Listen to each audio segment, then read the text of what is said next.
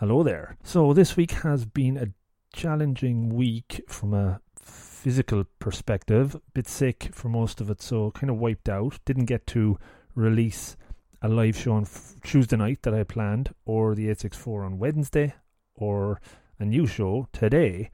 But I did want to do something I see other podcasters do when they don't have a new show or 3 shows every week, and it's a rebroadcast. So I was thinking about what show to put out that was released in season 1, and I decided to go with this one. It's with Colin O'Brady. It is one of my favourites from the first season. Great story. So check it out. I hope you enjoy it, and back to normal service next week with some new shows. Thanks so much. Have a great weekend. Good luck.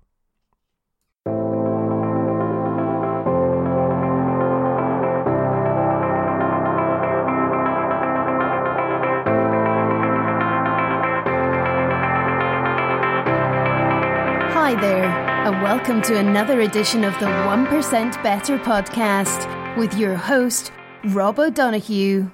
Hey folks, this is another episode of the 1% Better podcast, and I am delighted to introduce Colin O'Brady. So Colin's an American pro endurance athlete, but I think more importantly a 2-time world record holder for the Explorers Grand Slam and 7 Summits. So Colin, welcome to the show. Thank you so much. It's great to be here. So, Colin, my first question, I want to dive straight in. What part of you is Irish? 100% Irish, or with a name like Colin O'Brady, we have to claim you? Yeah. You know, I've got some Irish roots. Goes back several generations, though. So my family's been in North America for quite some time. But believe it or not, my last name is actually a composite of my parents' last name. So my dad is an O'Connor, and my mom is a Brady, and when they were hippies in the 80s when I was born, they combined their last names to give me O'Brady. So, but both were Irish in descent. So yeah, Irish Catholic parents and grandparents and whatnot. And I have been over to Ireland as well. So hopefully I'm not one of those annoying American tourists that comes and knocks on your guys' door and thinks that they're related to all of you. But no, but I do have some roots over there. No, that's cool.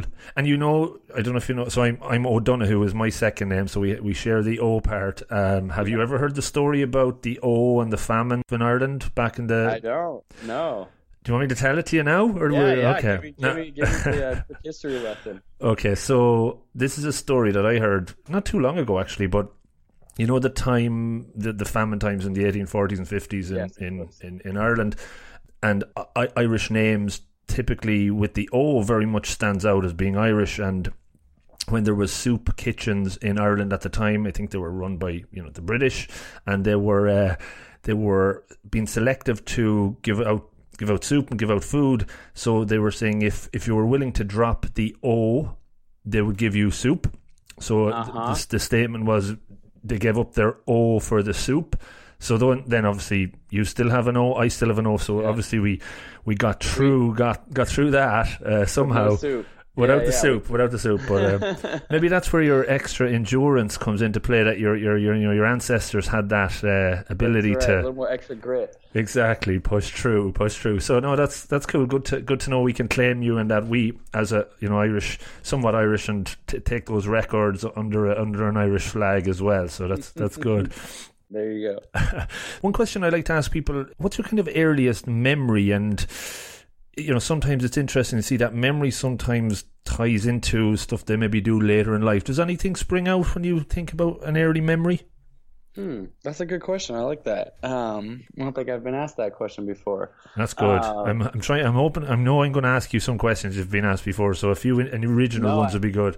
I like that. What initially popped into my mind when you said that was a very early memory of probably, I don't know, maybe 2 or 3 years old, playing in my backyard at my not the house that I grew up in. I know that it was at least 3 or younger, because when I was 3 we moved to a different house. So it's this house in the neighborhood in Portland, Oregon, where I grew up.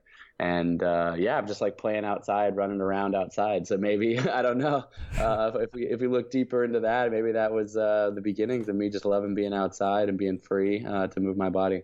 Yeah, no, I think that's cool. I'm trying to do a bit of a study into people's early memories and see if there's a correlation to what they do later in life. So maybe that's, you're on the right track there. And then I guess from that on, how quickly did it become clear to you that you were really interested in sport? From reading a bit about you, soccer was a big thing for you in your early years, and swimming, obviously. Yeah. I was my mom would say I was a hyperactive kid. And for me, sports was always an outlet that I really loved. I think she started putting me in competitive sports when I was, 4 or 5 years old. And she jokes that the reason that I ended up in swimming and soccer rather than, baseball or some of the other more traditional American sports is she was looking for the sports where I literally never stopped moving so that I would be the most tired when I got home from practice or a game or a race or something like that. So swimming certainly fit the bill of that, just a constant exercise, and soccer for the most part as well. So, it was pretty. I loved sports from a young age, and I excelled at them at a very young age as well. My parents, neither are huge athletes, although my dad's quite athletic. He didn't, play sports at a later age or anything like that beyond high school age. But just loved it. Always loved it from the second I was a kid. Identified as an athlete ever since I was really young, and obviously that's taken me up until my adulthood, where here I am as a professional athlete. So it's been a fun journey with sport for sure. Cool. And you touched on the parents being neither of them specific athletes. That's something I was kind of wondering about. Was there something running in the family there when you were being identified in those early years as an athlete?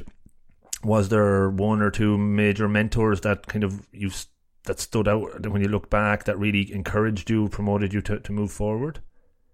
Yeah, I had actually about around the same age, 10, 11, 12, 13, sort of early teenage years, adolescence. I was swimming and playing soccer both at a high level at this point. So I don't know how it is in Ireland, but you're kind of around that age in the U.S. Kids start to sort of specialize in one sport or the other, particularly if you're playing at a high level. And I had a soccer coach at the time and a swim coach at the time who were both hugely influential when I'm looking back. Not only did it's weird because they definitely encouraged me to play their respective sport without taking break to play the other one. They wanted me to go full time, but they also allowed me the freedom to do both. And ultimately, I'm a big believer that, particularly even at that age, specialization has its merits, but I also think it leads to burnout. And for me, it was great to be able to continue on to play both until I ended up in college. I swam in college, but where it's really hard to play both. But they were huge mentors for me, not just on the field, just kind of in life, also around that same period of time. My parents divorced, which ultimately was a very amicable situation and is not like a huge hardship in my life in the long run. But having some other sort of mentors and adult figures really kind of mentoring me through that phase of my life, in the field of sport, definitely had a great impact in my life. So yeah. Soccer at the time, I suppose, like you're 32, so soccer was becoming quite big. Had the MLS kind of started in your early years? Was that something you were drawn towards? I guess maybe 10 or 20 years previously, it wouldn't have been seen maybe as the cooler sport to be in the US? Yeah, certainly MLS is, getting bigger and bigger in the United States. Portland, where I'm from, sells out the stadium every single game. People are on their feet singing and cheering. And, you might think you're in Europe when you're in a game in Portland, which is very rare in the United States when it comes to soccer, obviously. Yeah.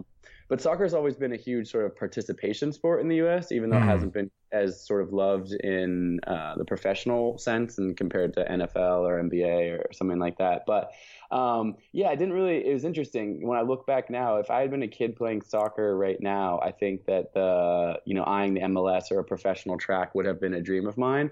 At the time when I was a kid, that didn't really seem like a real path the same way it would be now, if that makes sense.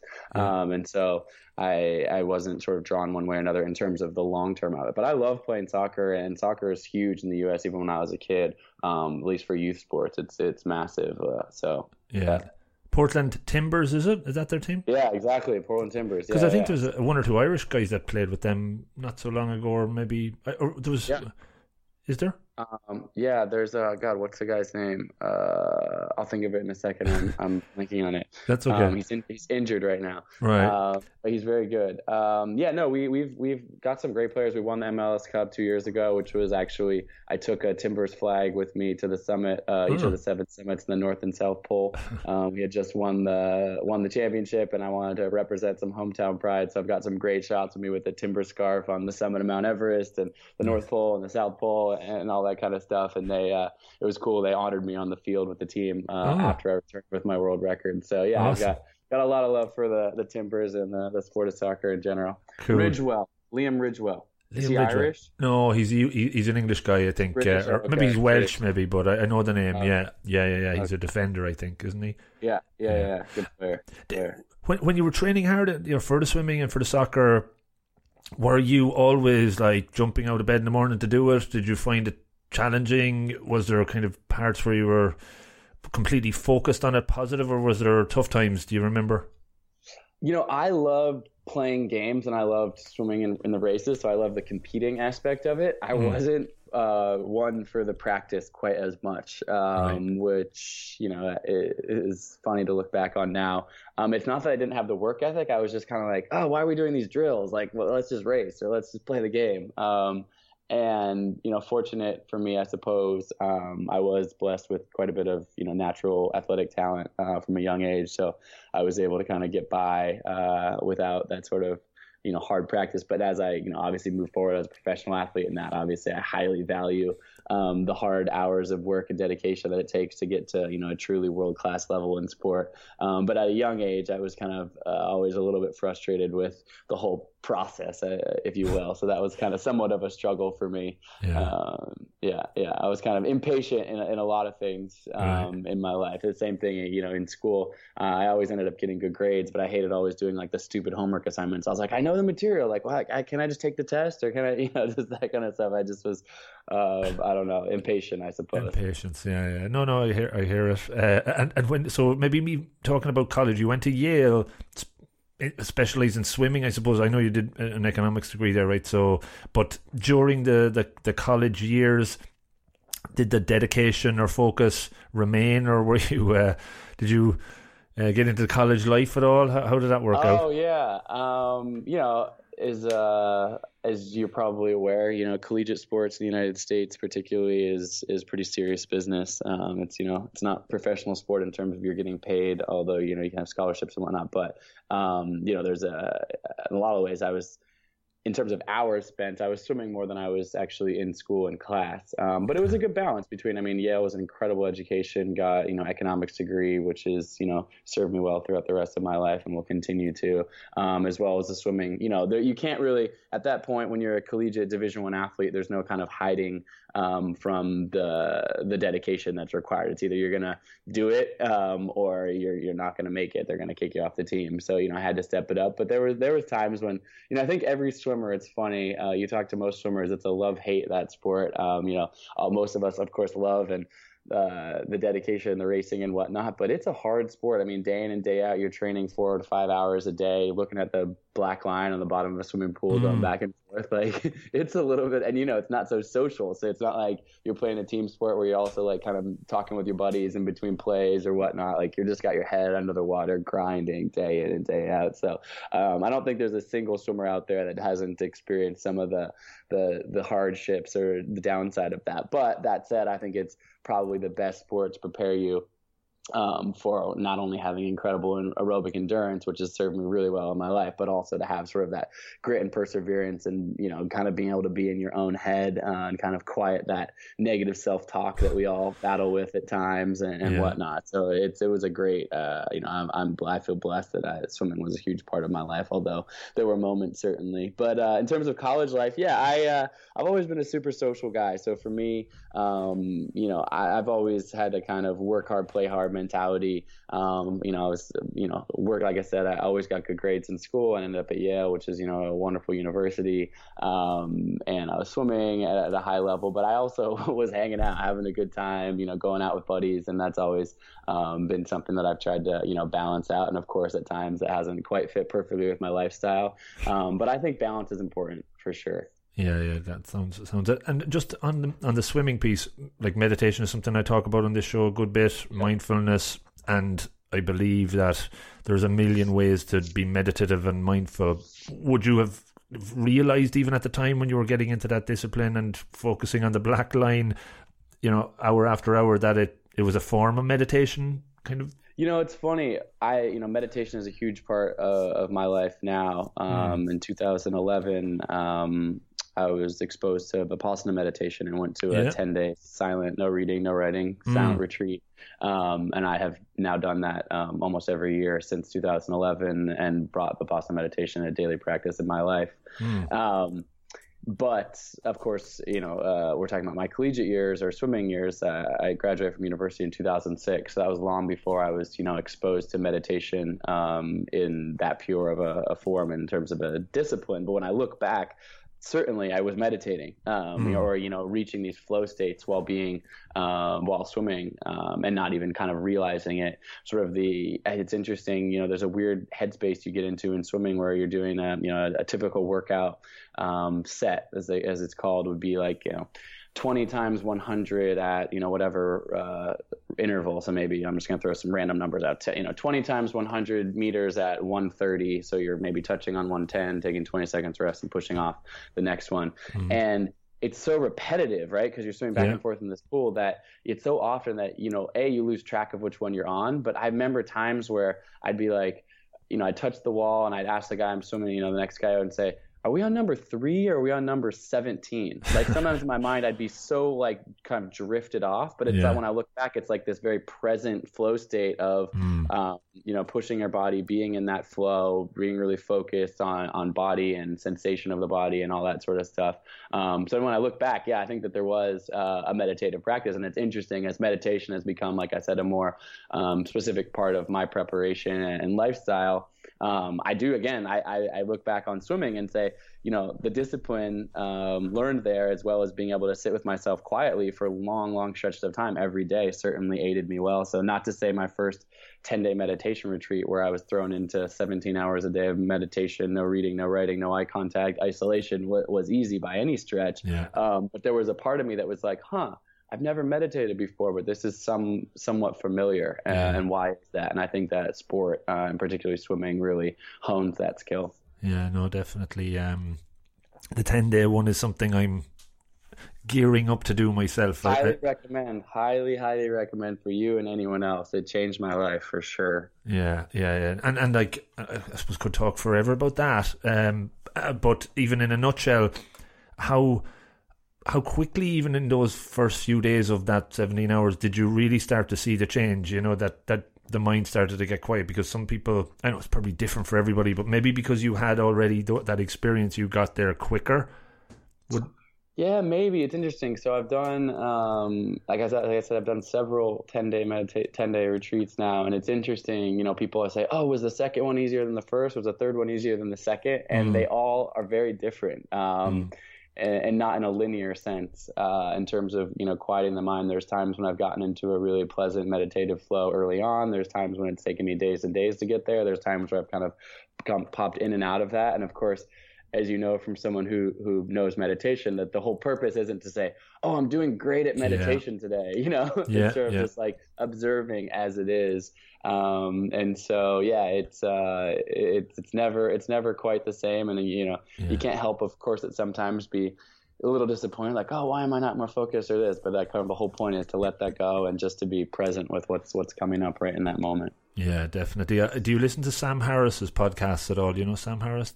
I have not. No. He's from California. He talks about meditation. He talks about consciousness a lot, and he has a few books about waking up. One is called, and he's brilliant. He's very good. He does guided meditations as well. Just an interesting guy to listen to.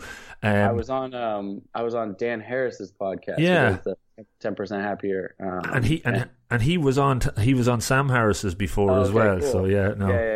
So it's cool. The same world for sure. But yeah, I love what those guys are doing. Excellent. So yeah, college done, and I know, and from listening to your TED Talk, that's obviously where I was able to discover you and hear your great story. I'd love to maybe, if you could talk me through, once you finished college, you decided to go take a bit of a year out and travel the world a little bit. Yeah, so I kind of, like I said, economics degree. At the end of college, I kind of thought my sporting career was over, as it often is in the United States after university, unless you're winning an Olympic medal, which I was, a high level swimmer, but not quite the next Michael Phelps. So I decided, hey, I want to travel a little bit and see the world. I had been painting houses in the summer, so I had been always wanting to travel and see a bit more of the world. So I had been saving up to kind of go on a trip to see the world a bit before settling into my career, which I think maybe is a little bit more common in the UK with a gap year or whatnot, but and in Ireland, but it's pretty not super common in the United States, unfortunately. I think more people should do that in this country. But anyways, yeah, so I decided to travel around the world, total shoestring budget, backpack and a surfboard, just, hitchhiking most of the time or getting by and sleeping in hostels and whatnot. Did you go on your own?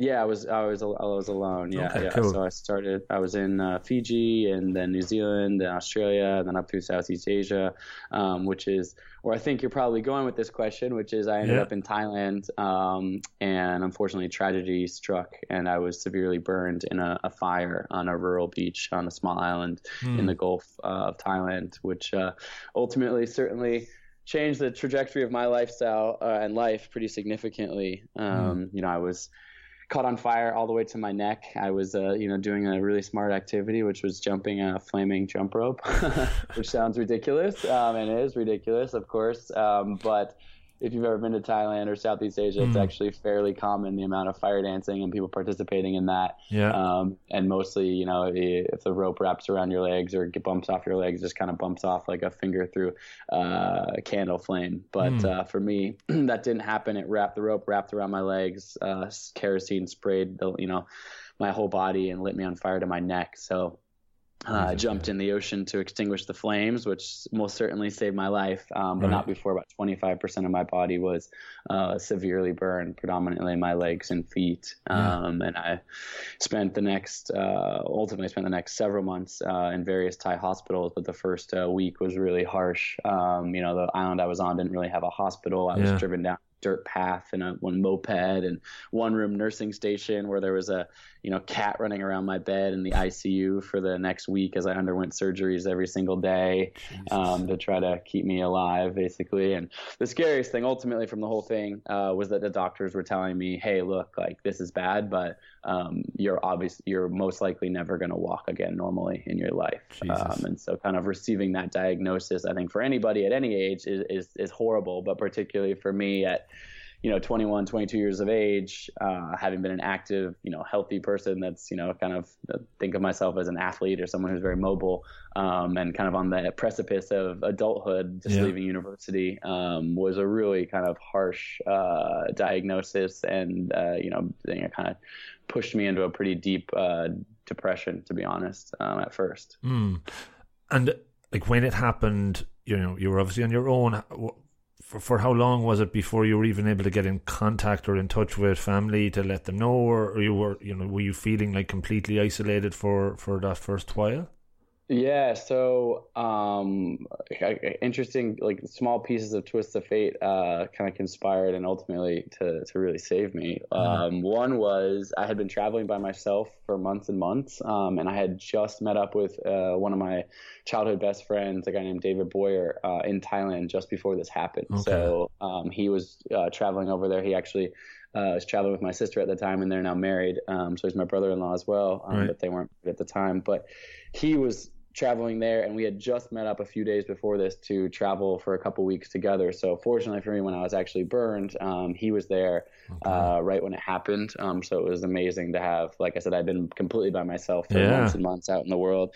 And then he, of course, got in touch with my parents pretty quickly. And at first, it's weird to say this, but at first, we didn't quite realize how bad it was. I mean, we knew it was really bad, but we were kind of like, we didn't know like how bad burns can be and the risk of infection. And we were both honestly like in very huge shock. I mean, he's looking at me having skin like falling off my legs. We're just kind of both out of it. I'm really out of it, obviously. Yeah. And so when he called home to my mom, he said, hey, there's been an accident. We're in this hospital, but we don't really know, give us a few days, like it might get better type of thing, which obviously it didn't.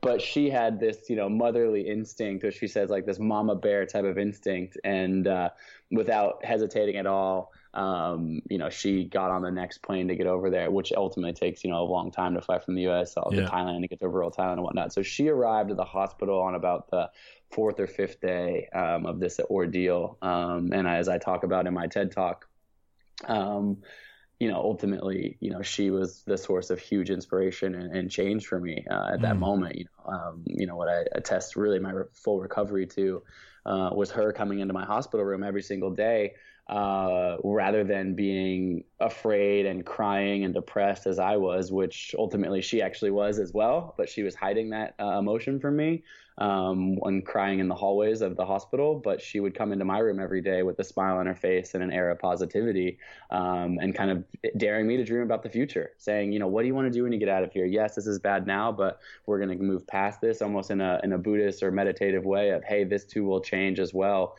slowly. So let's already start telegraphing a positive future on the other side of this. And she ultimately really challenged me to set a goal for myself on the other side of this accident, which for me was very hard. I felt like she was, not understanding how bad it was, which, again, she totally understood, but she was just trying to get me to think positive. And, I said, fine, well, if I could do anything after this, I would complete a triathlon, which in my mind was something an able-bodied, strong, healthy person could do, and not something that I had ever done before. And so that became my goal for the next, year and a half. That's what I woke up and thought about every single day through my recovery, which was long and hard. 3 months out into this, I was flown back to the United States, and I still hadn't taken a single step. I was carried on and off the plane, placed in a wheelchair when I got home, and still in my mind, I was like, all right, somehow one day, I don't know if it's a year from now, I don't know if it's 10 years from now, but I'm somehow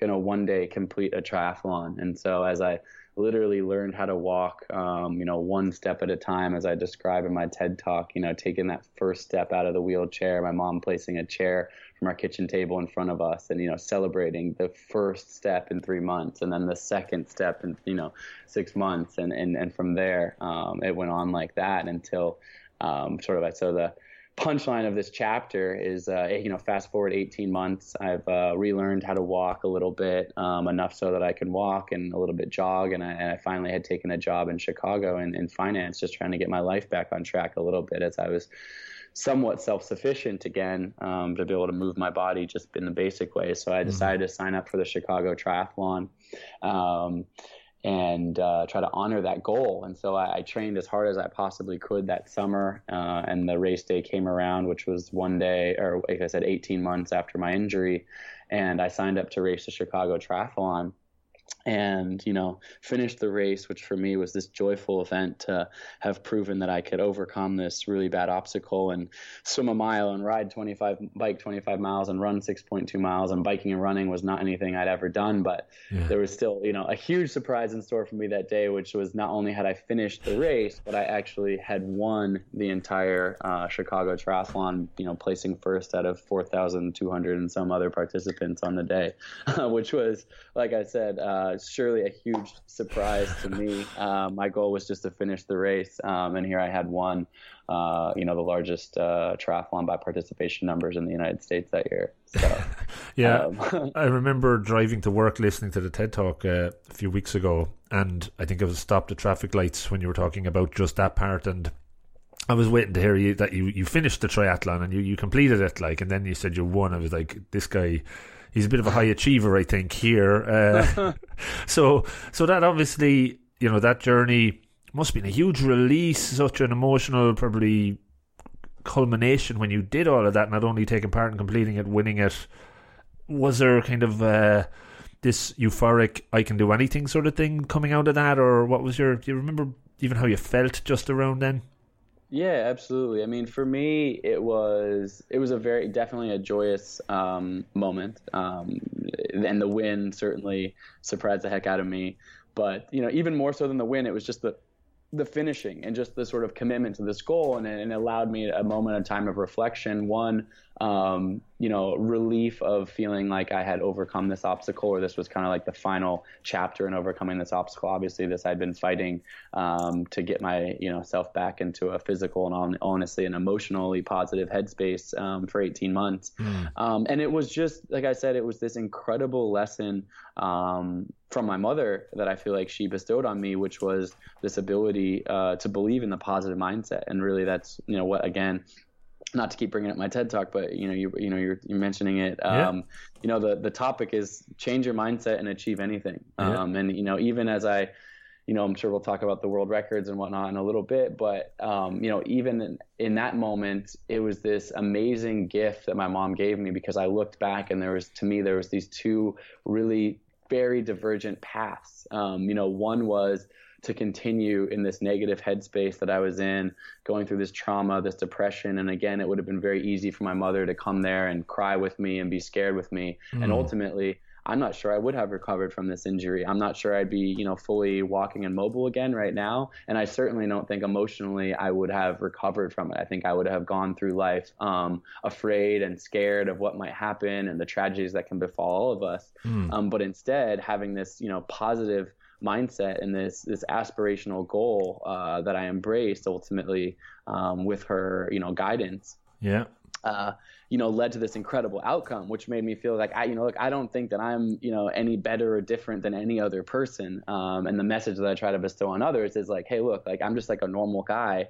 But I put in the hours and work and dedication to a goal that I really cared about. Now, your goal might not be triathlon. Your goal might not be climbing mountains. It might not be anything athletic. It could be work, business, family, relationships, whatever that is. But having a positive mindset, believing in yourself, working towards it every single day, whatever that outcome is of happiness and achievement and success, I believe that we are all capable of doing that. And those outcomes, I believe, all live not in the external world, but more so in our own internal dialogue and positivity within us that can radiate and unlock potential. Yeah, no, it's a great story. I think if we were to end the podcast now, that's a really good 1% better tip that I think people could take on board. A couple of questions on that, and I know we're moving through things, but your mum's positivity, has she always been a positive person? Was this something that she had, or where did she get that from, or is it innate in, within her, do you think, that she brought this to kind of your advantage? It's funny. She jokes now. I know several people have interviewed her for various media over the course of this period of time and hearing this story. And her line that I think is pretty spot on is, she says, as a mother, she says, careful what you wish for when you tell your kids they can achieve anything. And she's saying that tongue in cheek as a joke. Yeah. But the truth is, yeah, she is an optimist. And from a very young age, I didn't grow up with a lot of money or resources. She was super young when she had me. She was, 23 when she had me, but I'm her youngest child, so she had kids very young. And, even despite that, and even despite not having very many resources or being able to buy new things or anything like that, she still kind of bestowed on us this mentality of this world is what you make it. And I don't know exactly where that comes from within her, but it certainly has something that has trickled down to me, not, of course, in a very intense way in this moment in the hospital room in Thailand, but really as a function throughout my entire life around, for me, again, my canvas in a lot of ways has been sport, but, it wasn't like a lot of my peers or people I grew up with in my neighborhood were ending up at Yale University, swimming, at that level or something like that. And then that was still a function of like, hey, you want to go to the best university in the world? Great. Study hard. Like you want to be an elite level athlete? Great. Practice hard, So it was definitely this belief that you could achieve anything, but also I think underlying that was a belief that it also is a process to get there. So not we can achieve anything, just, put it out there and it'll hit you over the head. It was like, okay, we can achieve anything. Dream as big as you possibly can dream, which I love, this sort of aspirational piece. Yeah. But then she also zeroes back in on that and says, okay, now what's the process of getting there? Yeah. And I think that is a piece that is often missed. People say, well, I want to be a millionaire. And it's like, okay, I absolutely believe you can do that. Like, what are you willing to sacrifice? What are you willing to work towards to get there? Why are you passionate about this? When things get hard, what's going to make you keep pushing towards that goal? And so, again, as I talk about a little bit in the TED Talk, it's about those small steps to reach that larger goal, and the dedication to that process. And so, yeah, her positivity has definitely shined through me throughout my entire life, and it's had a dramatic impact on my mentality in the world for sure. Yeah, and I think positivity can become a habit as well, that if you constantly look on the positive and, like anything over a period of 21 days or 30 days or whatever they say to form that habit, it does start growing, and it's a snowball effect in some ways as well. I certainly find that from talking to other people and just even in my own life. So that's great. And just to your other point, early on you were talking about having that natural talent and ability when you were growing up, that you somewhat, said, yeah, it was great, you were good at school, good at a sport, but it's very apparent now from what you're talking about is that that's all well and good that you can have that, but without having that dedication and discipline and ability to put in the hard hours, you may not achieve what you set out to achieve, right? Absolutely. And it, obviously we've been focusing somewhat on this talk on the successes that I've had, and I've had my fair share of wins for sure, but there have been countless setbacks and countless losses and countless failures in my life as well. And on the road, on the path to getting there. And of course, looking back, I see those the same way I see the burn accident as a catalyst for ultimately a huge amount of success. I don't think I would be a 2-time world record holder had I not almost killed myself in a fire, which is a ironic thing. But there's been also tiny little, not as dramatic, but many other small failures along the way as well. That, again, that positive mindset is crucial in those times, because you can either say, I heard a quote recently. I don't know who it was from, but you might know. But it is something like, "I never lose. I either win or I learn." Yeah. That's a mentality, right? That's a saying, hey, I failed today. What can I learn from it? How can I take this? How can I move forwards and be better because of that? Yeah. That's I think it might actually be your boy Conor McGregor, right? That said that. Well, Conor might have taken it from somebody else. Tony Robbins jumps into mind as well, and the whole success is 99% failure and all of that. But it's all true. It definitely is true. Yeah. And that's just, that's a mindset. And again, even back to meditation, it's you can sit there on a meditation mat with your mind racing and your back hurting, and you can say, oh God, I'm not meditating well, and my back hurts, and all these external things. Or you can sit there and say, my back hurts right now. How interesting, right? And observe that. And that's the same exact sensation being observed differently in your mind. So it's the same thing with a failure. You could say, oh, I lost this race today, or, oh, I didn't get the job promotion I wanted today. I'm such a failure. I suck. I'm not worth anything, or whatever. Or you could say, oh, wow, I didn't get the job promotion this time. I wonder what it's going to take for me to get it next time then. What are the things I can do to work towards that? And learn from that process. So, I just, on my previous episode that I just released there, it was a small kind of a solo effort one. And I was listening to, have you heard of Jocko Willink?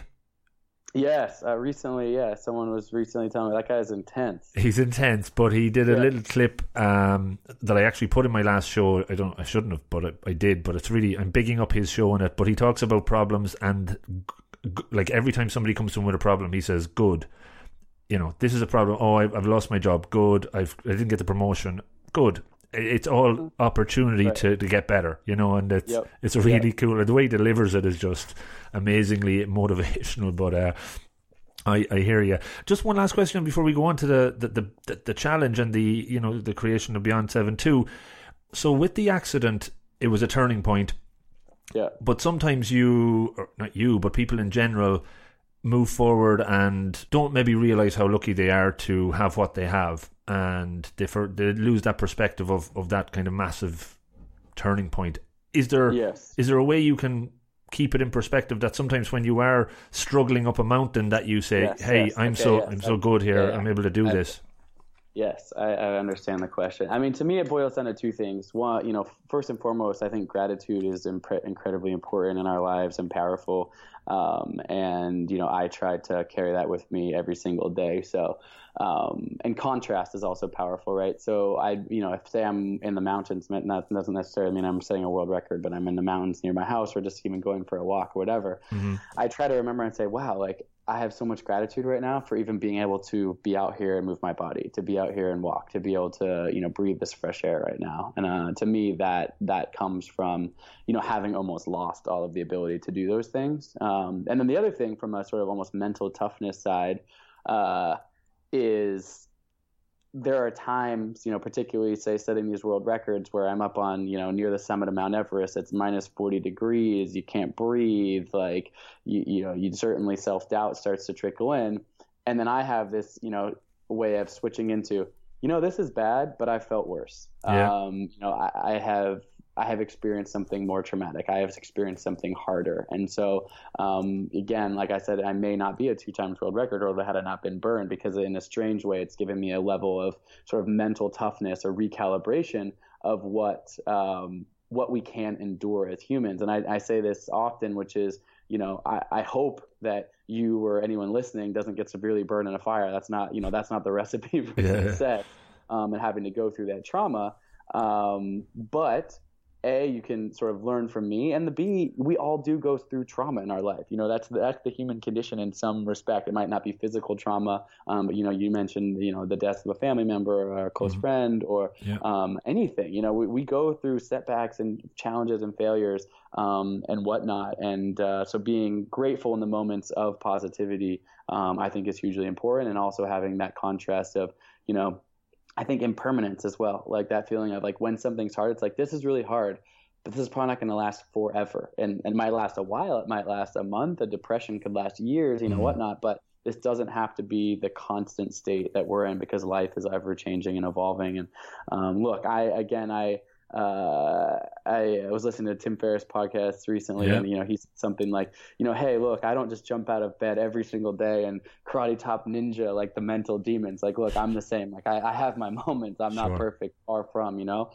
but these are things that I try to sort of, when I do get down that negative spiral, draw myself back in with these moments of gratitude, positivity, and a contrast of something of what is hard and what I've gone through and what we are capable of enduring and getting through with positivity.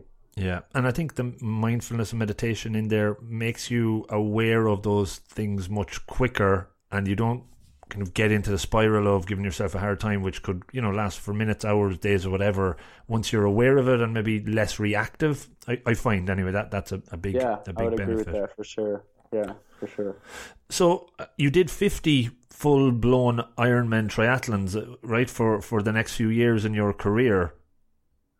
Yeah, so I raced triathlon professionally. I raced all the distances from Ironman down to the Olympic distance circuit. I actually focused predominantly on the Olympic distance circuit because my goal for quite a while was to make the Olympics. And again, we could we could mention this as one of my failures or one of my lessons learned, which is I ultimately did not make the Olympics, and that had been my goal from a long time as a kid as a swimmer, and then reignited that goal as a triathlete in hopes of making the Olympics. So yeah, a lot of my focus actually was on the Olympic distance triathlon, which again is slightly shorter but different rules and governed by the Olympic Committee. But I raced all the distances professionally. I have no idea how many professional races, but more than 50 for sure, probably 70 or 80 professional races over the course of 6 years. I raced in 25 countries, 6 different continents, representing the United States all over the world and living all over the world as a result of that. And it was a really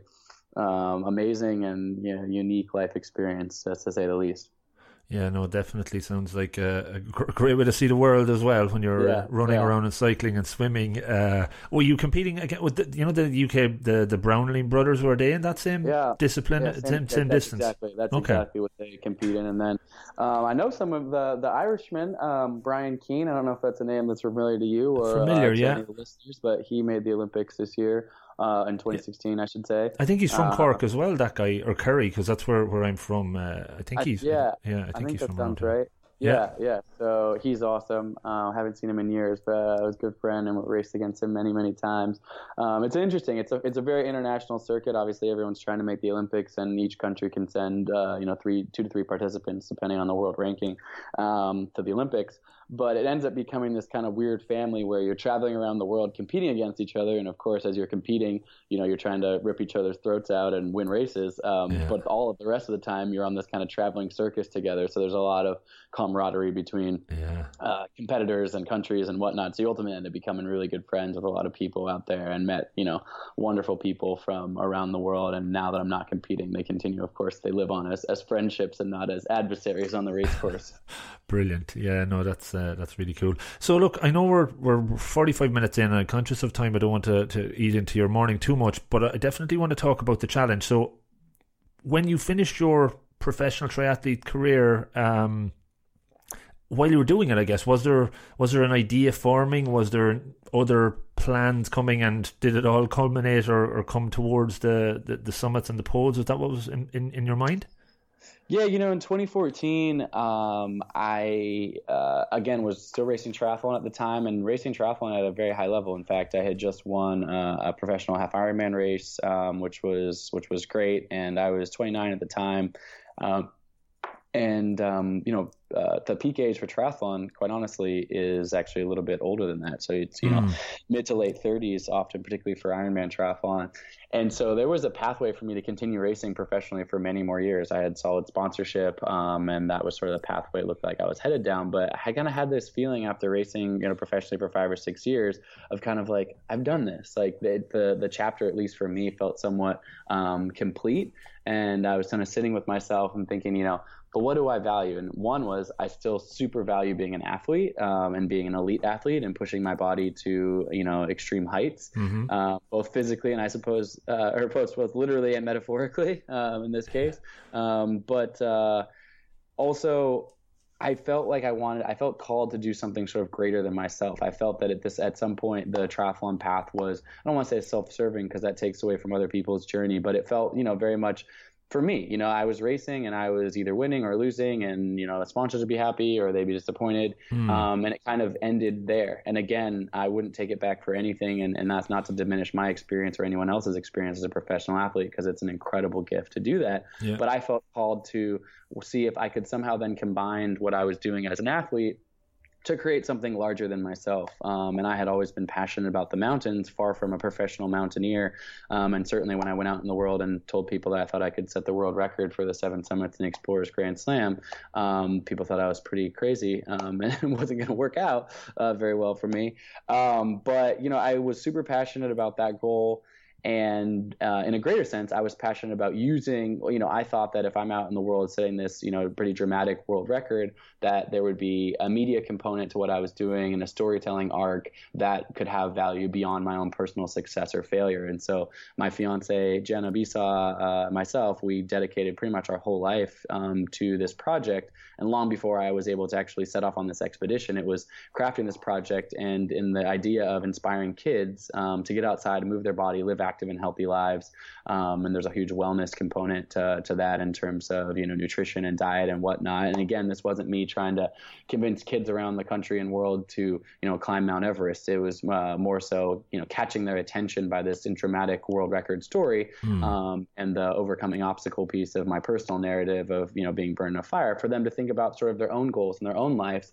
And I have a fundamental belief that no matter what goal you set, and that again could be an academic, we ask kids, what's your Everest? And they say, oh, my Everest is to be the first person in my family to graduate from college, or, my Everest is to be a concert pianist one day, or whatever. These young kids, with huge goals and dreams. I love that about young kids right there. They dare to dream. And in adulthood, we too often lose that naivete, I suppose. But I believe even through adulthood, we should just dare to dream huge and go after our dreams. But that was really what this project was foundationally built upon, and that was amazing. And we can definitely get into the details of the world record itself and the process of high achievement there. But for me, the greatest joy has come from being able to do something myself that I'm very proud of, but doing that for a larger purpose. And ultimately, with the partnerships we formed with other nonprofits and the formation of our own nonprofit, we were able to reach, and I continue to talk to kids, but we were able to reach, hundreds of thousands of kids in various different mediums and ways. And, you have teachers bring this story into the classroom, as I was literally live blogging and Snapchatting from the summit of Everest and all these places, and really telling this story in real time, and inspiring kids to think about their own lives and to think about a world outside of the narrow world that we sometimes get caught in, and that there's a whole world out there of adventure and exploration, and health, wellness, etc. I could go into more detail, but that's kind of that was kind of the vision and dream behind Beyond 7.2. Cool. And one thing I touch on, you mentioned your values, right? And there's probably a side question to normal questions you might get, but one of the things I do, I'm kind of a coach as well, outside of my day job, and professional business coach, and I think identifying what your core value set help massively with your decision making going forward and what you want to do in your life. And very few people that I've talked to that actually really have a clear view of what their values are or go through an exercise or a process of identifying them. So it sounded like after you finished the triathlons, as you were forming this, you did something around looking at what those were. Were they something that you were very aware of all along, or did you have an approach to identify what they were and how they sat with you? Yeah, no, that's a really good question. For me, there was no specific methodology to forming that. It's something I'm certainly thinking about constantly and reevaluating, as I go. I do have a practice, again, sort of passed down to me from my parents, who do this every year. But every year at the beginning of the year, I, sit down and write down goals for the year. And then I also review the goals from the previous year. And sometimes those goals are really short term, like, I don't know, some small little thing that I want to accomplish in the next week, maybe. And some of those are multi-year goals. Hey, in 10 years, I want to, move towards this, outcome. Yeah. And so I kind of give myself the freedom to write those goals. And so when I'm evaluating those goals, I'm also saying, oh, did I achieve that little small term thing? Or I'm like, oh, am I moving towards this larger gang? And is this larger goal still a part of my core value? Should I include that again on this year's goal setting, or am I not working towards that long-term, outcome at this point? So that's been a way, just as a life. I also journal frequently throughout my entire life, of just sort of, self-reflection in that way. But particularly as Beyond 7.2 was forming, coincidentally, it was also when I got engaged to Jenna. We were in the mountains in Ecuador. I had just finished up racing for the year, and we went and climbed a few mountains together. Yeah. And I asked her to marry me on the summit of Ecuador's third tallest mountain at almost 19,000 feet, which was of course a joyous moment for me, but also a moment of life transition, of really taking that next step of commitment in our relationship. So it kind of, we posed to ourselves the question of, well, what do we want life together to look like? Again, we had been together for many years, and she had been out on the road with me with triathlon for 5+ years. We actually met on that trip right before I was burned. So we met, more than 10 years ago. So we've been together quite a long time. But as you're obviously thinking about marriage and the next phase of life, allows us to kind of ask that question, well, what do you want to, life to look like and whatever? And that allowed us to evaluate our core values together, which ultimately spawned this project. But it's funny, someone pointed, I'm a big believer in this. And I'm sure as a coach for you, you have many methodologies for kind of pulling this out of people. But one that I've found that's super simple is to ask people to journal or write down the 5 happiest days that they can remember in their entire life. And it may seem like a simple exercise, but once you start diving deeper in, like, my 5 happiest days, what does that look like? And then when you get those 5 written down, there's something interesting that comes up, which is you can start to see patterns in, well, what are the types of things that make me happy? Are the days that make me happy, are they success or achievement driven? So you could say my happiest day was the day that I, graduated from this great university or got this great job or whatever, whereas somebody else might write my 5 happiest days. And it might be like, oh, I was on this family vacation, and then I was spending this really intimate time with this loved one, and I was doing this. And it's like, oh, wow, your core values are actually around family and community and whatever. And again, there's no right answer to this question, but if you write down your 5 happiest days, you might just start to see some patterns in what your core values are. And thus, if your core values are around spending more quality time with your family, yet all you're thinking about is your career and you don't have enough time to spend with your family, you might reevaluate, am I living in alignment with my core values? Maybe not. And that's the time to reevaluate that. So anyway, something I think about certainly a lot, and it sounds like you do as well. Yeah, no, absolutely. And I think that's another angle of that technique is one I hadn't heard before. I have a few different ones we've talked about, others, and actually a guy interviewed recently around artificial intelligence. He's wrote a couple of books about it. He's done a TED talk as well. His name is John Havens, but he wrote a book about human personal values and how artificial intelligence might actually make us evaluate what our values are more. Just in relation to the summits and the whole, what was it, 160 days, was it, or 169 days, or one?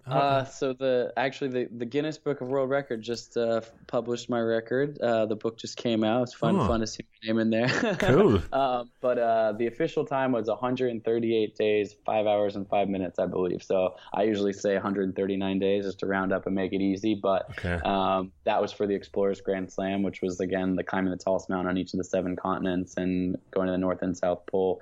And then also for the 7 summits, it was a week shorter than that. So it was 131 days. This is basically started at the South Pole expedition. So dragging a sled across the last degree of latitude, minus 40, minus 50 degrees every single day until I reached the South Pole. And then continued onward from there. I won't name every single mountain, but essentially a nonstop journey. I would finish one expedition and get on a plane and fly to the next one without, stopping or resting in between it all. And at the fewer than 50 people at that time had even completed the Grand Slam, and most of those people do so over the course of 5, 10, 15 years as a sort of lifetime legacy project where you'd train for one of these big expeditions and hopefully complete it and then go home and regroup and train for the next one next year. And instead of taking that approach, I was literally doing these 9 expeditions back to back nonstop without stopping anything in between. Literally just my only rest I would get sometimes would be coming off a mountain, getting on a plane and sleeping on that plane, and getting off the plane and starting to climb again. So it was an intense and nonstop, 4.5 months or whatever it was, but incredible moment to stand on top of the final mountain, having set 2 new world records and really, kind of pushed beyond my own perceived limits, and hopefully inspired many others, and particularly kids in the process of what we were doing. Yeah, it's amazing. It's such an amazing achievement. So congratulations around it.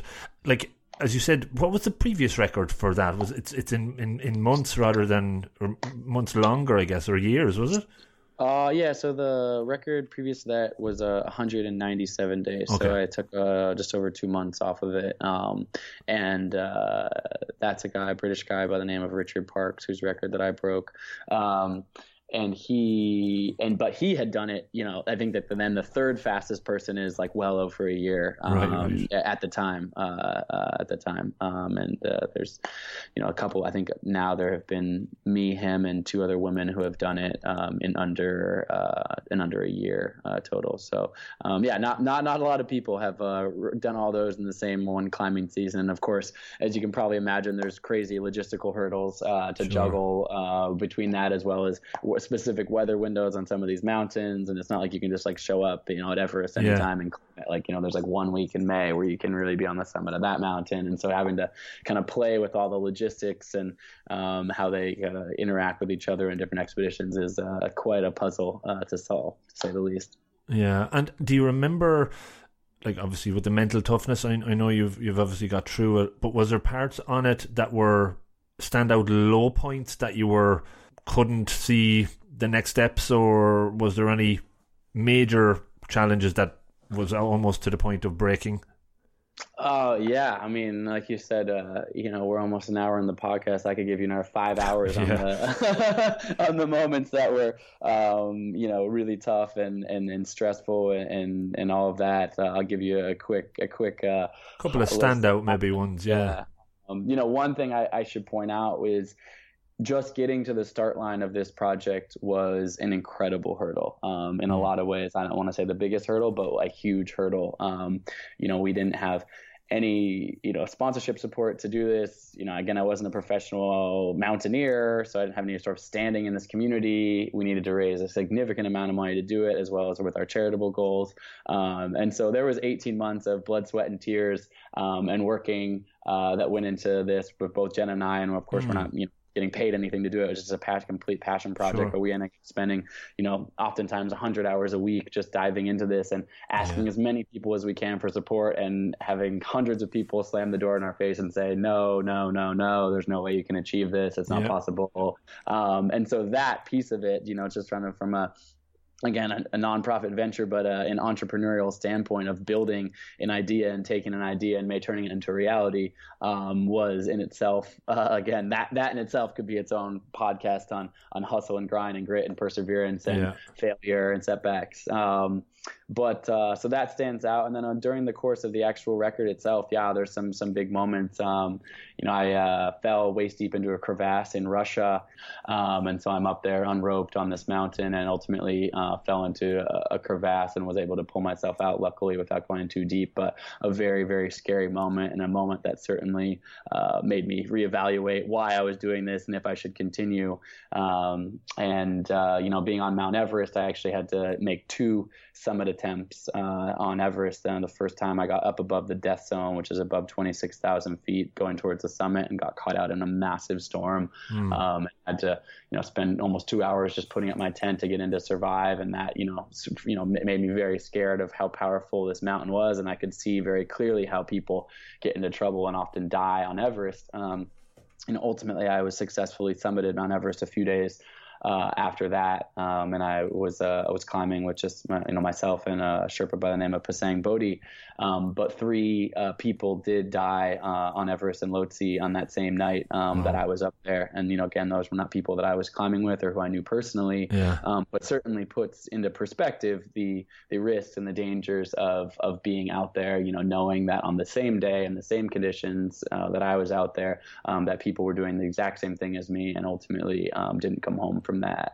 So there was very, very intense moments like that. And on a slightly more lighthearted note, and again, since you've heard my TED Talk, you heard me mention this, but coming down from the summit of Everest, I'm exhausted. It's my 8th of the 9 expeditions. I only have 1 expedition to go, and at this point I'm about 2 months ahead of the schedule. And so I'm thinking, great, I can rest a little bit and then go climb Denali, hopefully successfully, and set this record. And I'm back down on Camp 4 on Everest, and Jenna, I call her on the sat phone, and she obviously is my huge partner in all of this, and she's running all the logistics and media, and she's in a lot of ways, I say she had the harder job than me. I just had to climb the mountains, but she's running this huge project on the back end. And she says to me, hey, we've been doing some calculations, and it just so happens that if you can summit Denali in the next week, you're not going to set not 1 but 2 world records, because the 7 summits record had become possible. And I was like, well, what is that going to take? And she's like, well, and I say this line in my TED Talk, she says, I need you to put your boots back on, and climb all the way back down to base camp right now. We're going to arrange a helicopter to take you from base camp to Kathmandu. No time to sleep in a hotel, take a shower or anything like that, but there's going to be an evening flight that'll take you to Dubai, Seattle, and Anchorage, and then you'll have about 3 days to climb Denali. I know Denali normally takes 3 weeks to climb, but you can do all of that. And again, this is not just coming off of Everest, the tallest mountain in the world, but this is coming off of 7 other previous expeditions as well.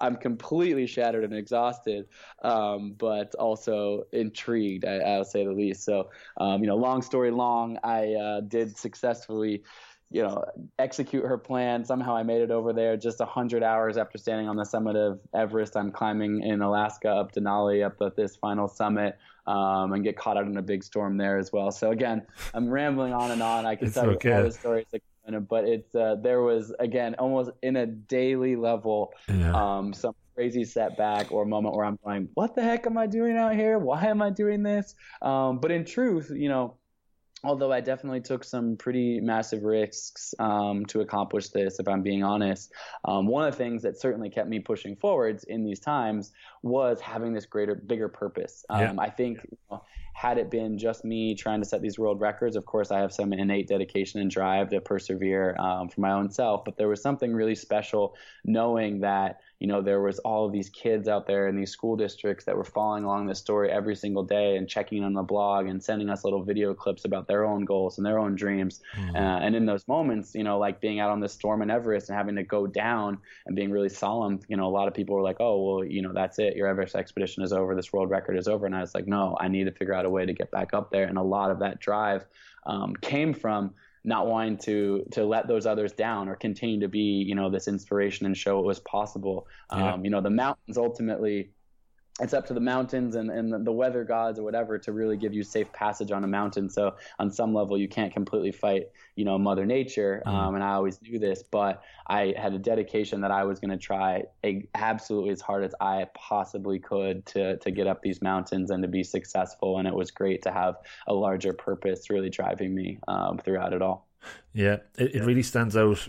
Purpose, passion, and your values. And when they're kind of all mixed together, I think it certainly motivates and kind of drives you on. But I think, from a pattern that I hear from other people when they find and touch upon those, it makes things, if you boil it down, it makes it simple, but it's not always that easy to find what those what the purpose is or what the values are. But no, fair play to you. I'm going to let you go in a minute. I just want to, just 3 quick ones.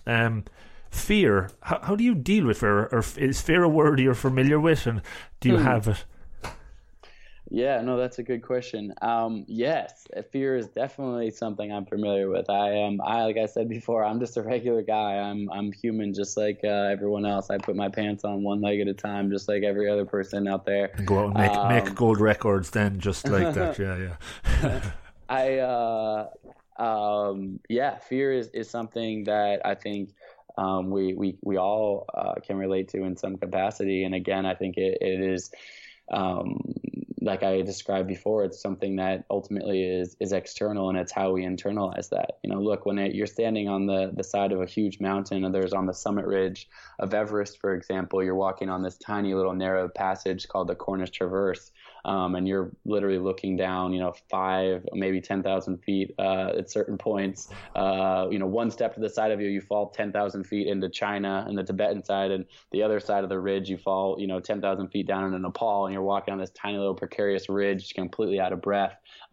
If you're not a little bit scared in that moment, I think there's something wrong with you, to be perfectly honest. So, fear is something that's ever present, but it's also, I'm aware of the fact that fear is something that can cripple us. And fear comes in many forms. Of course, it's easy to point to fear of heights, as I just mentioned, but, even in a more metaphorical sense, fear of failure. Strangely enough, I think fear of success is something that people struggle with constantly. What actually is going to happen if I am successful with this? And so fear, I think, shows up for us in a lot of different ways. And again, it's, I equate it to that sort of that voice or that negative self-talk.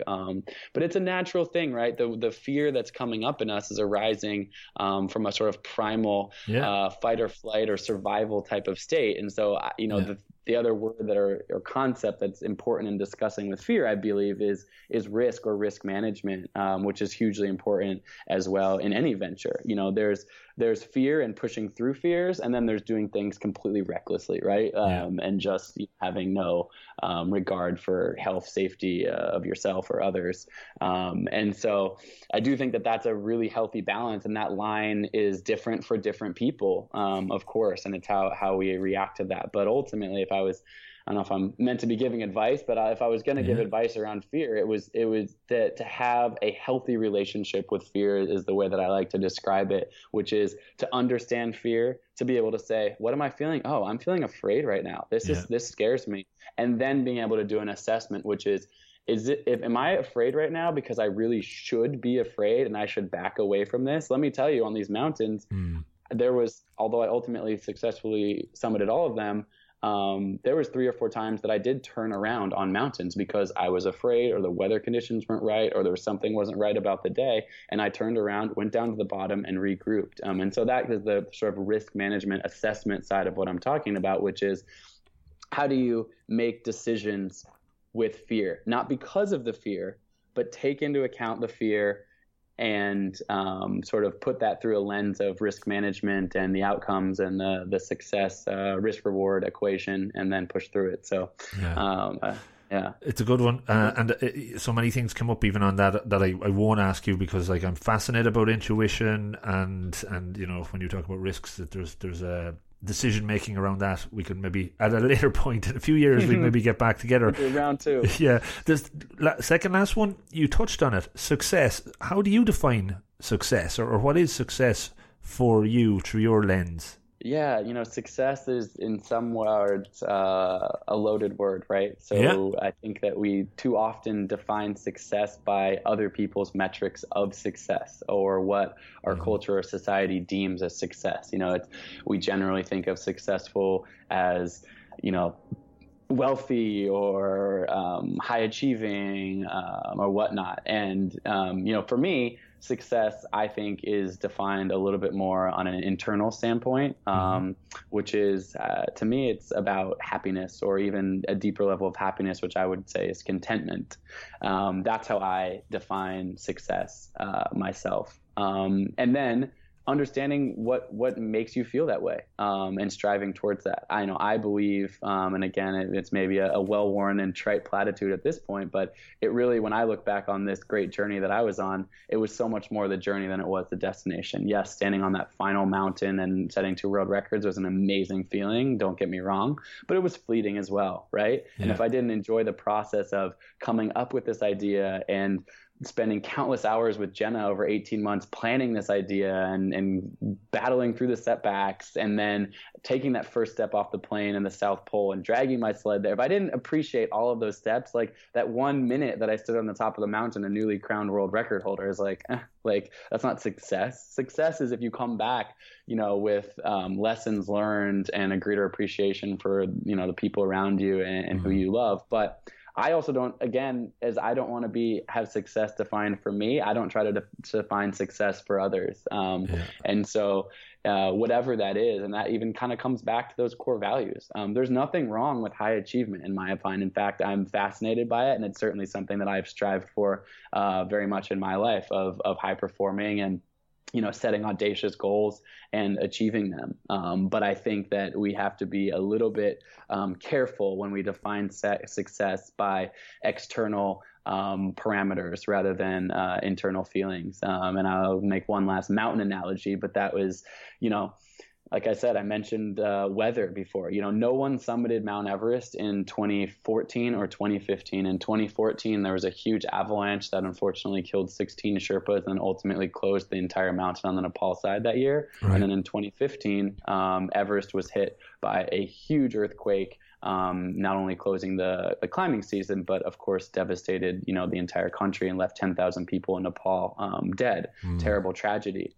If either of those things had happened during my world record project in 2016, I would not have been quote unquote successful in setting these 2 world records. Yeah. But those 2 events that I just mentioned are so far outside of my control. Like, I don't control if there's a terrible, tragedy on a mountain, or a huge, natural disaster like an earthquake. Like, that is so far outside of my control. What I can control is that I created a project and tried my entire self. Would I have been terribly disappointed if that had happened after all the hard work that I have put in? Yes. Would that have made me an unsuccessful person? No, I went for it. I tried. I set an audacious goal, and I gave it my very best effort. And ultimately that ended up with me having this conversation with you as a world record holder. But success shouldn't be defined by that, and certainly should not be defined by things well outside of our control, as it too often is. Yeah. No, good one. As I said, I asked that to everybody, and I just am fascinated by the different views. And nobody yet has said monetary, but I think they're probably afraid to say it on the show anyway. So during our conversation, you talked about chapters.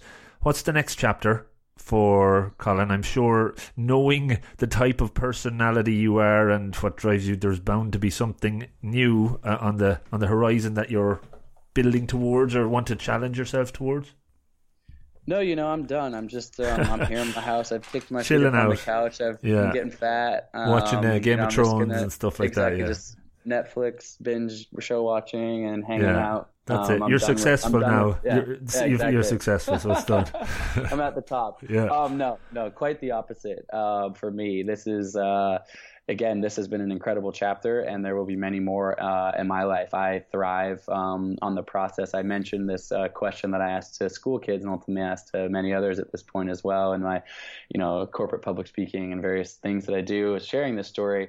I ask other people, what's your Everest? And sometimes people say to me, well, it's great. Now you've climbed Everest, but what's your Everest now? And I love that question because the question it means that, of course, I haven't just reached some pinnacle that I'm just sitting on top of and gonna rest on my laurels. For me, the process of getting after it is what I thrive in. And so for me, I'm going to be coy and just say that there are several big endurance projects that are on the horizon for me that I'm will be setting out on in the next few years that I'm planning for. And I'm really excited to launch those publicly when I get the chance. So that's a huge part of what I'm doing. But also, this has been an incredible blessing. Like I said, I really started Beyond72 to not only set this personal goal, but to be able to share this story with others. And it's been amazing the amount of forums that I've been invited into over the past year to share this story. Obviously, sharing it as a TED Talk where you encountered this, but in the many other avenues, whether with school kids or in the corporate setting, it has been amazing. So I've been loving, at this current chapter, being able to actually share this story and share some of the wisdom that I was able to hopefully impart on others throughout this process. So part of what I'm doing right now is really is having the opportunity to share this story. I'm working on a book, working on some other media formats to share this story, which has been really fun for me, while also planning for some other big projects in the future. One tiny little one that is coming up for me next month is a fun little project that I'm doing. It's called 29029. The word 0 is written out. You can look up the website for anyone who's listening. But it's this guy, a successful entrepreneur by the guy named of Jesse Itzler. He's planning this event. So 29029 is the altitude in feet of Mount Everest from sea level. And he has invited a couple hundred people to the ski mountain in Vermont before the ski season starts to climb, quote unquote, Everest. So essentially climb the ski mountain 17 times in a row until reaching the altitude of Mount Everest. And hopefully I'm going to try to hopefully do it continuously without stopping. Although it's not like a serious race. It's more just to see if we can all kind of, again, set a big goal and go after it. But it's calling it 29029 Everesting. So climbing the altitude in one push or over the course of a weekend. So that's again, that's a fun endurance project, and I love his spirit in choosing these fun kind of crazy endurance challenges, because I think the camaraderie that comes from the couple hundred people that I'll share that moment with, again, it's the same exact thing that we've been talking about. It might be a random goal to see if you can climb the altitude of Everest on a ski mountain in Vermont. Yeah, that's somewhat random, but ultimately, what's the essence of that? The essence of set yourself a big challenge. Obviously, people are training to be able to achieve that. Train, so embrace the process of doing that. And then hopefully get there, challenge yourself, find out something about yourself when the going gets tough or hard, and then break through those challenges and achieve it. And so for me, I'm really blessed to be invited to participate with him and his cohort of people that are doing this to see if we can all again do this fun goal. So that's coming up next month in October, the 29029 challenge. So that's a fun little one I've got on the horizon. But stay tuned for other things from me. You can anyone listening wants to follow along. I'm on social at Colin O'Brady on Instagram, Twitter, whatnot.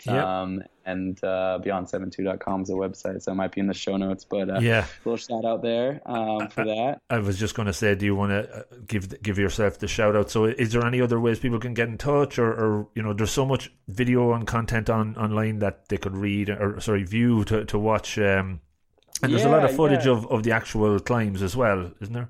Yeah. There's quite a lot of footage. Check out beyond72.com, my website, and on the press page there, there's some really great pieces that people have put together.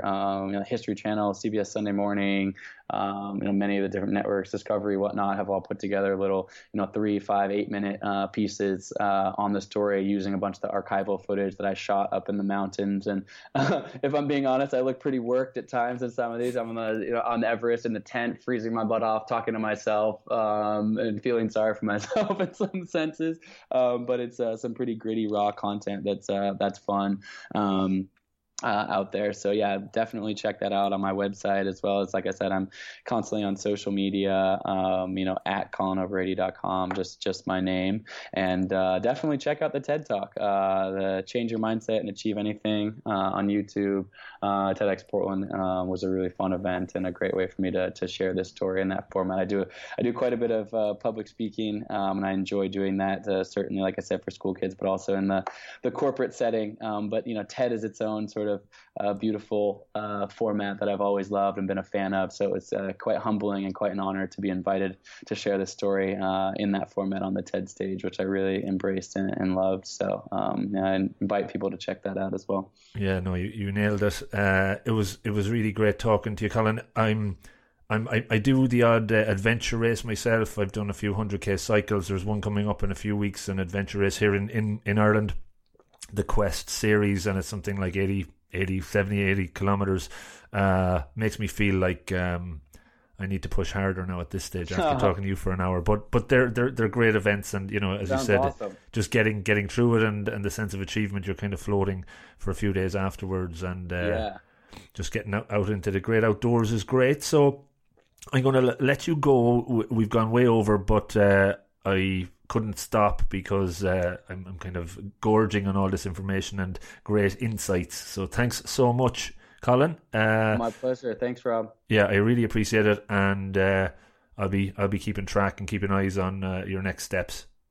All right. All the best, my friend. Take it easy. Have a good day. Yeah. Bye. Cheers, man. So, how did you find it? A good show? Hopefully. Do take a second or two to let me know. And before you do dive off, just a couple of quick call-outs. The new podcast, the 864, 15 minutes long, in fact 864 seconds is the aspiration, is now out and ready for listening. Check it out on the site. Go to the podcast page. There's a link for 864 there, or go on to Apple Podcasts and subscribe. That would be awesome. The 864 is all you have to search for. And it's in all other podcast platforms that you can think of or should be. So, have a listen. Every week I release a 1 Minute Monday video clip, which is also a tip to hopefully make you 1% better. Check that out. It's on the website on the video page. Did you also know that only about 1% of listeners to podcasts, not just my own but all, leave a rating, leave a review, get in touch or give feedback? And I would love if we could buck that trend and put it to 2% for this one. So please do take the time to give me a bit of feedback, give me some ideas about future guests or whatever the hell comes into mind. Just get in touch or rate or review the podcast on Apple. That helps. I'm available at all of the social platforms, pretty much all, at Rob of the Green. That's either with or without the @ sign, but you'll find it under that moniker, so hopefully I'll hear from you there. Last couple of quick ones. Support. So I do offer some pro bono coaching. Get onto the website, the support page, to get in touch. Few hours a month, happy to do that. And if you would like to support the podcast, that would be awesome. You can do so through Patreon and also through purchasing books through the book page on the website. That goes through Amazon and we get a little percentage. I'm not even sure what, but it's something. And finally, just to say thanks for taking the time to listen to the podcast. I know there's lots of other shows out there. It means a lot that you're checking this one out. So have a great rest of day, week, month, year, whatever it may be, and hopefully you're getting 1% better as a result of these shows. Take care and good luck.